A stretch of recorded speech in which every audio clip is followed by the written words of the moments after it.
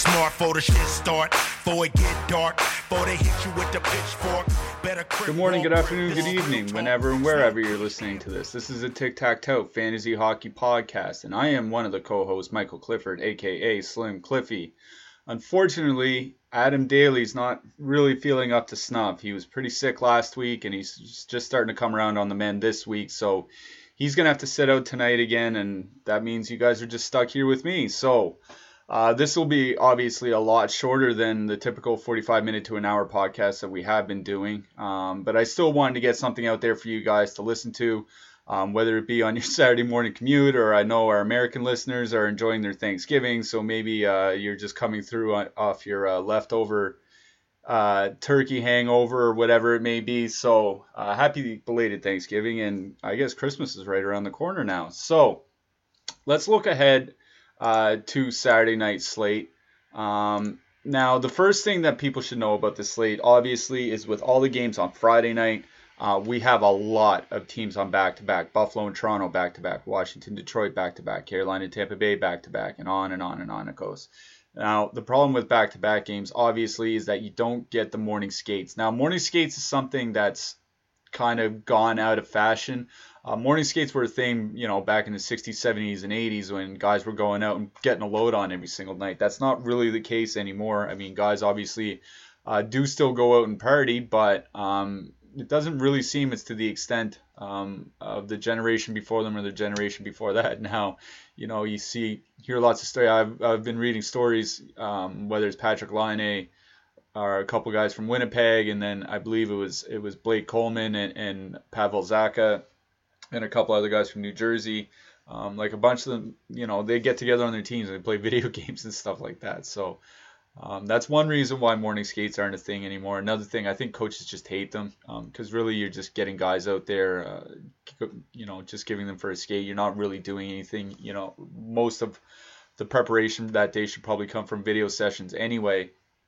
But that's a long tangent and neither here nor there. But what it does mean is that without those morning skates, maybe there's somebody that got banged up on Friday night that we didn't know about.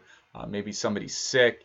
Jonathan Huberdeau, if I'm not mistaken, missed practice on Friday. He was sick. Now they expect him to play on Saturday. But again, that's something we won't really know unless they do a full morning skate. Just something to watch out for. So, as always, be sure to keep it locked to Twitter. Is probably your best resource for up-to-date information. If you go to Twitter, my Twitter account is at Slim Cliffy. And I have a Twitter list of 169 NHL beat writers. I think I need to trim it down a couple because I think there are some there that have moved on to other sports. But it's a Twitter list that will get you all the information that is really possible to get outside of scouring some random news articles, maybe on NHL.com or something like that. So that'll be important for Saturday night slate. So when I look across the slate, of course, we have all the back-to-backs. Now, the first game that I should say there are two games that jump out. The first game that jumps out to me, obviously, is Calgary at home to Ottawa. Calgary has been in a lot of turmoil this week, obviously, with head coach Bill Peters, with the racist remarks that he made years ago in a dressing room towards a black player. He was fired on Friday, but the team was kind of in limbo all week. It seemed almost impossible that Peters wouldn't get fired, but, they kind of dotting the I's and crossing the T's with the lawyers and all that. So, the thing with Calgary is Calgary's top line is back to being Gaudreau, Monahan, and Lindholm. They had been mixing it up some, but that's been the line in the last few games, and that's what it was in practice on Friday. Their price has gone down considerably. They're 17.1K. This is a line last year, like when they were rolling, was close to 21K. And there were certainly times this year where they're in the 19 to 20,000 range. So 17.1 is probably like a good second line. That's what they're being priced as. This is a good second line. And they're at home to Ottawa. Obviously, we know how bad Ottawa is defensively. Like, they're not atrocious. They're not the 2015 Buffalo Sabres or something. But they are bad. And they do take a lot of penalties. They're amongst the most penalized teams in the league. So Calgary's problems with Peters had typically been too many shots from the point, too many shots from the boards. Does that change now under the new coach? Under the new coach, who had been an assistant coach under Peters, I believe his name was Jeff Ward. Whether that's going to be the case or not remains to be seen. But that top line's problems this year has been getting shots, in the slot down towards the front of the net, which wasn't a problem with them last year. If you look at the heat maps from last year, it's basically just a river of red starting from the high slot going right down to the front of the net, and that's where they're generating all their shots, and that's obviously where you want to be generating most of your shots, and that's why they did so well last year. The rest of the team not as much, but that top line certainly. That hasn't been the case this year. They're getting some shots from the tops of the circles, maybe a little bit in the high slot, but it's been pretty much a dead zone in the mid to low slot, and they're getting a lot of shots from the point. Now, shots from the point obviously are not a good thing. Old school coaches might preach them once in a while, or more often than they should, look for deflections and rebounds and tips and stuff like that. But the fact of the matter is, the numbers don't bear that out whatsoever, and you have a much better chance if you can complete 2, 3, 4, 5 passes in the offensive zone, and that's what Calgary's top line has typically done so well. Whether they rebound or not, they're due for some positive shooting percentage regression, which is obviously a good thing for the balance of the season. Whether things change under the new coach remains to be seen. But it's just the price and matchup here, right? I assume they'll be somewhat popular because of the matchup. But at 17.1K, at home against Ottawa, I don't see how you can pass this up. They're probably gonna, like I said, be pretty chalky, maybe around 15%. That's just my guess, which is significant for an 11-game slate. But I think it's pretty hard to move on from them. I could see, maybe dipping down to the Backlund line or something like that. Maybe you want to add Matt Tkachuk in instead of Lindholm, because Calgary's certainly been screwy with their power plays. In the past, we've seen them in very recent games. I honestly can't believe they were doing this, but in very recent games, using Milan Lucic on the top power play unit. That changed last game. They went back to Elias Lindholm, but Matthew Tkachuk still makes a living on the power play. So if you want to replace Lindholm with Tkachuk to try to differentiate a little, or maybe just add in Tkachuk period and just go with a full power play stack, I have no problem with that either. Calgary 1 is definitely going to be on my radar. The next team that I'm also going to be looking at is definitely the Florida top line. They're at home to Nashville. Florida was one of the teams that did not play on Friday night, so they're not gonna have that back-to-back to worry about. They did get in a full practice today, which is good because you definitely want that after everybody ate all that turkey and drank all that booze on Thursday night. As I mentioned, Jonathan Huberdeau didn't practice. They said he was sick. They said he's supposed to play Saturday. I imagine we'll know more Saturday morning when they do have a morning skate. If it's not a full morning skate, then certainly an availability with the coach or something like that. Evgeny Dadonov was back on the top line, skating with Barkov in practice. It had been Mike Hoffman there at times over the last few games, but it is Dadonov now. Dadonov's back on the top power play unit with them. Again, and that top line is 18.8K on DraftKings, so they're not, that 20, 21K where they really start to limit what you can do with the rest of your roster. Now, I expect them to be matched up against Nashville's top line, and Nashville's top line, since Victor Arvidsson's injury, should I say, Victor Arvidsson's, he's nearly cut in two, down in front of the net, taking cross checks from Robert Bertuzzo. So I was going to say, he's almost split in half by a great broadsword, but maybe that's a little bit dramatic. Nashville's top line, which should see a lot of the Barkov line, they're not bad defensively, but they're about league average. And league average isn't very good when you consider the Nashville Predators are actually one of the better defensive teams this year. Now, there certainly have been defensive lapses, and the goaltending hasn't been very good by and large. But defensively, the team themselves has been pretty good. That top line with Jarnkrok there instead of Victor Arvidsson really hasn't been So that's something that Florida can take advantage of. And Florida's top line, their expected goals for per 60 uh, is super high. It's at 2.9. League average is about 2.24. So they're, I think, 3 standard deviations above the mean, which means they're uber elite. And that's just a sample of 230 minutes from this year. That's you can go back, 3 years now. In that line, it's just been great. Nashville has that line has perfect power play correlation. Nashville hasn't been very good on the penalty kill this year. Now, saying they haven't been good on the penalty kill comes with a little bit of a caveat. A caveat is their save percentage on the penalty kill is by far the worst in the league. Like we're talking somewhere near 780, while the rest of the league is somewhere in the 840, 850 range. Every other team is over 800 on the penalty kill, while Nashville sits at 780. So that's going to regress positively for them.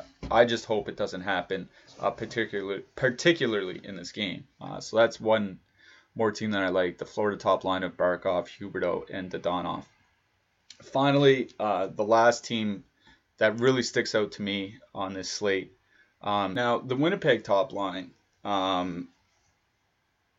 here's the thing, is their metrics aren't really that good.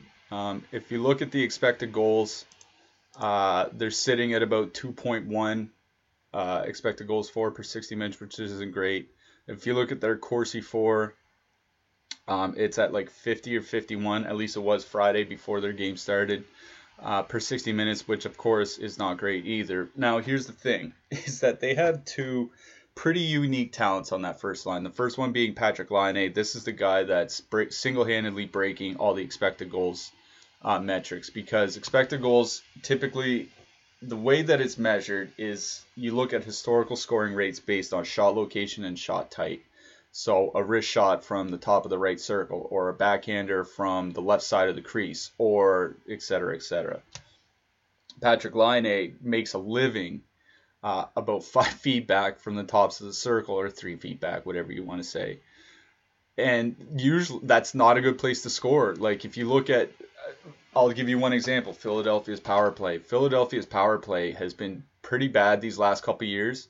And if you look at their heat maps, that's exactly what they're doing. They're shooting from about 3 feet behind the circle, whether it's Giroux, whether it's Voracek, whether it's whomever. That's what Patrik Laine does, but his shot is so absurd that he can score with relative consistency from that area, which is something nobody else can do. And that's why I say he breaks expected goal metrics. So he's a unique talent in that sense. Mark Scheifele is not a guy that really drives shot differentials. Like Sidney Crosby drives shot differentials. Patrice Bergeron drives shot differentials. Anze Kopitar drives shot differentials. Mark Scheifele doesn't. He's pretty good driving offense, pretty bad defensively, at least below average. But he's so skilled, and he has such great chemistry with the guys he plays with. Right now it's Laine and Connor. It's traditionally been Connor for like 3 years now. Usually it's been Blake Wheeler, but they have Laine up there instead right now. It's just that his skill, he's so good at moving the puck with finding players, anticipating the play. I mean, you can see that in some of the underlying numbers, whether it be zone entries, zone exits, shot assists, and stuff like that. That he can drive goals. And it's not often you can find a player that can drive goals but not drive the play. Mark Scheifele's one of them. A guy we just talked about, Alexander Barkov, he's another. Now, he's better defensively than Scheifele, so that it's kind of cheating. But at least earlier in Barkov's career, that certainly was the case. Max Domi is like that in Montreal. He's not a guy that really drives shot differentials either, but he does drive goals. So these players do exist. They're just rare. But Mark Scheifele's one of them, and he has the wonder shooter beside him in Patrik Laine. So that's why their metrics look bad. But it doesn't really scare me from going into Los Angeles. Like, Los Angeles is not the same team that they've been certainly 4 or 5 years ago. Like, the defensive metrics look fine, but the top line is below average defensively, and Scheifele's line should see a lot of that top line. Los Angeles, they have a good penalty kill, but it's misleading. they have a good penalty kill in the sense that they don't allow much from the middle of the ice. Like if you look at a heat map of shots allowed on the penalty kill, and I get those from hockeyviz.com. Micah Blake McCurdy runs the site. It's just a $5 a month donation. It's just really invaluable for my work. If anybody's out there interested in hockey or specifically charts, charts and visuals and looking at hockey a different way other than just pure numbers, taking those numbers and making it visual for people. I very much recommend going and check out his site. Anyways, Los Angeles, as I mentioned, does not allow a lot of shots from the middle of the ice, but they allow a ton of shots from the tops of the circles. And on the penalty kill, if you allow a lot of shots to Patrick Laine, your team's going to have a bad time. So I'm hoping that this pattern holds true for this game. I mean, Winnipeg's the last game of the slate. I think it's at 11:30 start Atlantic, 10:30 Eastern, which means hopefully they don't see a lot of ownership on a Saturday night.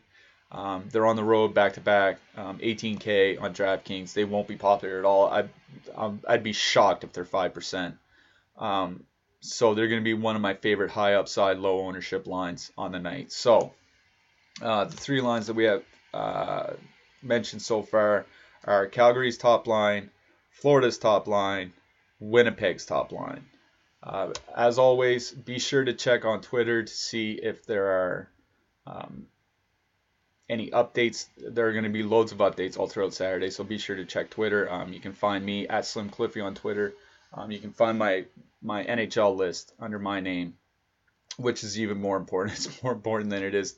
My NHL list is more important to your DFS than my Twitter account is. Let's put it that way. So hopefully we can get Adam back here next week. Hopefully we can get him feeling a little bit better.